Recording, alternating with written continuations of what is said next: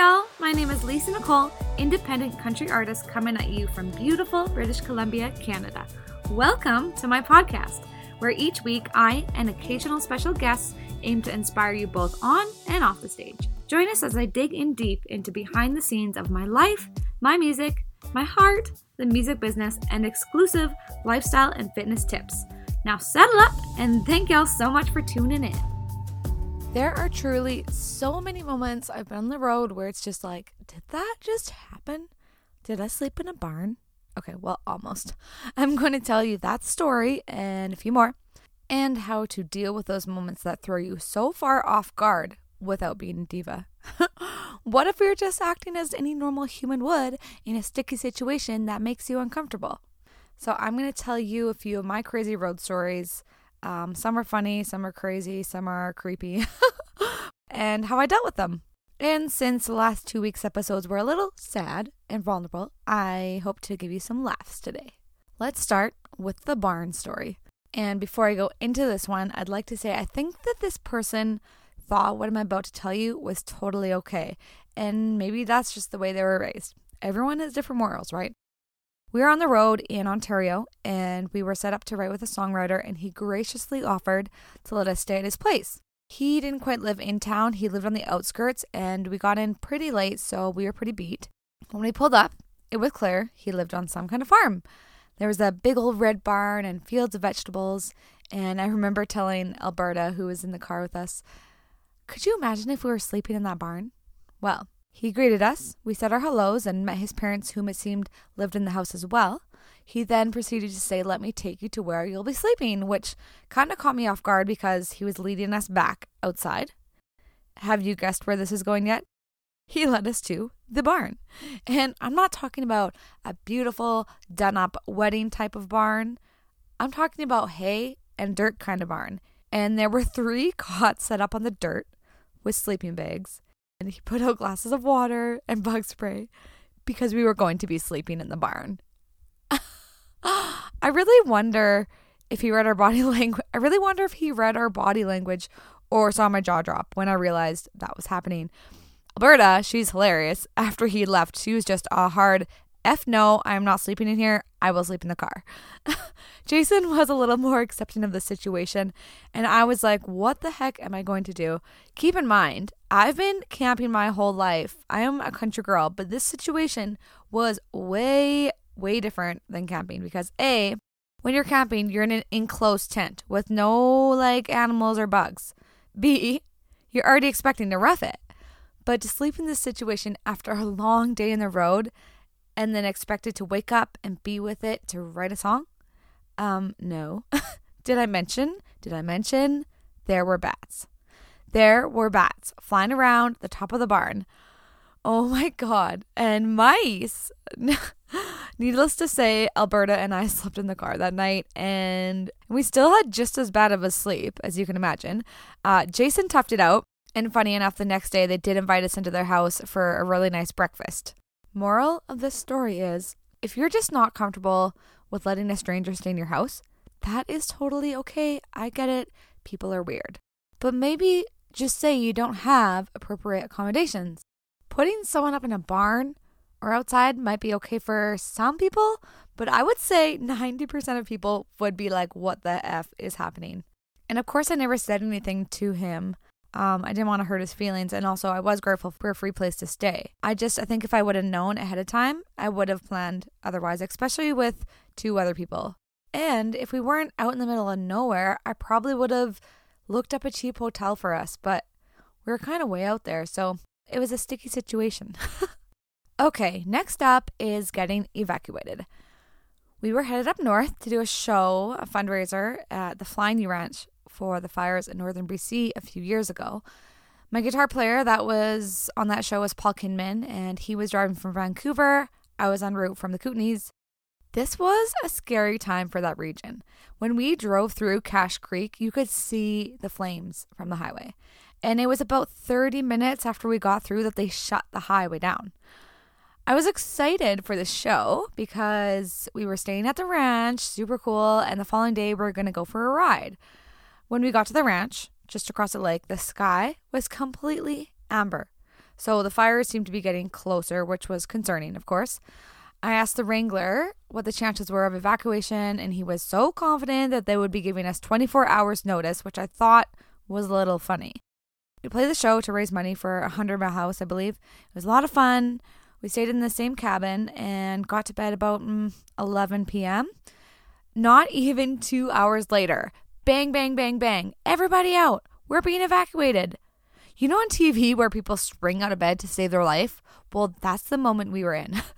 Once we got up and outside, we realized the fires were not at our doorstep, but getting close. So off everyone goes in their vehicles, conveying to Kamloops. We got there, exhausted at about 3 a.m., and to our surprise, there was not one hotel room available. Kamloops was hit so hard with an influx of over 10,000 people in their city. Everywhere was full. There was no way I was going to continue driving another 8 hours home. We pulled over to a residential area and we slept in our cars. Needless to say, I've had my share of sleeping in my car in these sticky situations. Moral of this story is I now travel with a sleeping bag in the back of my car. Okay, ready to hear my tornado story? Tawny and I are en route from Nashville back to BC. When I told her I was driving from Nashville to BC by myself, she told me, no, you're not. So we were driving through Arizona, I think it was, and behind us was blue skies, but ahead of us was a big, dark cloud, and there was a little hole in the sky just ahead, which may have been the eye of the storm. I don't really know if that's what that looks like. Anyways, we were driving, and all of a sudden our phones go off with storm warning, and a few minutes after that, it was something like, tornado warning, take shelter. It was getting really windy. Tawny is driving, and we just decide we are going to outrun this thing. And a few minutes later, we are out of it. But it was nuts. I've never been in that situation ever in my life. I think most people would have taken shelter. I'm pretty sure it was the same day that we were almost in a head-on. I'm in the driver's seat this time, and we're headed down the freeway. The lanes here are separated by a grassy medium, and on the other side, there were a ton of RCMP vehicles going the other way. A minute later, a car is coming straight at us and fast, oncoming in our lane, and he was kind of making his way over to the shoulder, but I was holding on for dear life, and we drove past him in the blink of an eye. By, I swear, an inch of space between us. Holy shit. Holy shit! I just couldn't believe I actually held on to the steering wheel steady enough to not hit the sky or swerve. It was really scary, and someone must have been watching over us that day, for sure. On the same trip, we're staying in Los Angeles, California. We had some awesome Airbnbs along the way, and some that were not so awesome. This one was definitely sketchy and uncomfortable. Pretty sure the beds had plastic sheets of some sort on them, like, you know, when you're younger and you still pee the bed, like those. The worst sleep ever. We pulled up in the alley, and there were a few guys outside, and here's a situation where someone will take my friendliness as flirtatious.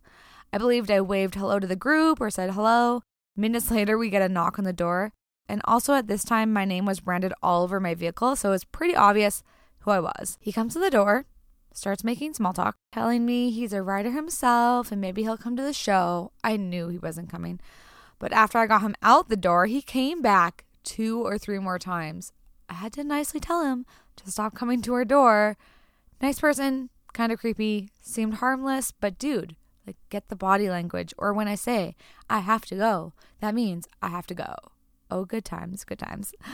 I've slept in some really questionable accommodations. I remember this one time in Toronto, I show up late around midnight to check into my Airbnb, and the bedroom was cute, but the bedding was disgusting. Like hairs and skin, and there was no top sheet. So I hunted around the house for a towel or something to sleep over top of the bedding. I ended up using some of my clothing as blankets. Another worst sleep ever. And these situations have happened more than once. There's just a fine line between Airbnbs and hotels. At least when you book a hotel, you know you're going to get a clean bed and a secure room. The downside to hotels is they're so much more expensive than an Airbnb. I also like an Airbnb if I need a kitchen on the road. Either way, though, you've got to be flexible and easygoing out there.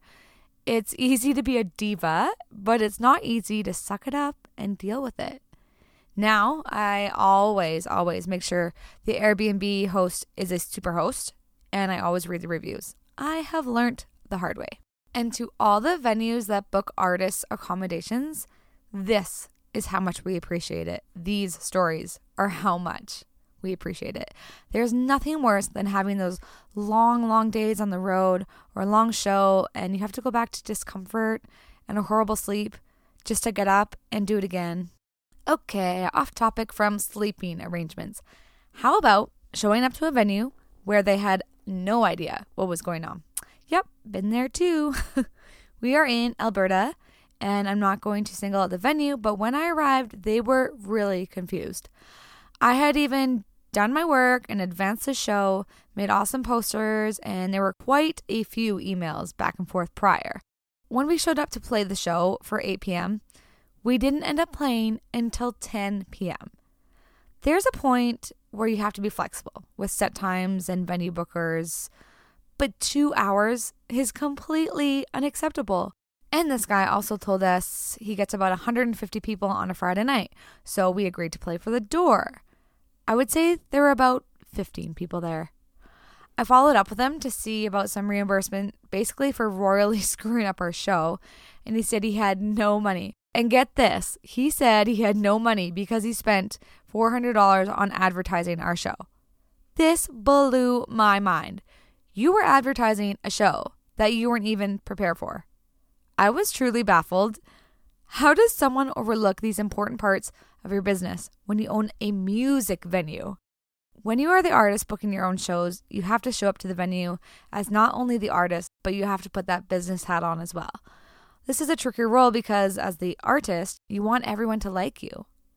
That's why we have road managers to deal with situations like this. So the manager can say, no, this isn't acceptable, we need to fix this, and it's not the artist getting hated on. It's tough because when you do have to be strong-willed and put your foot down, it can come across as diva-ish. And a booker could easily feel, well, that artist was hard to deal with, I'm not booking her again. Anyways, more on this topic on how to book your own gig in next week's episode.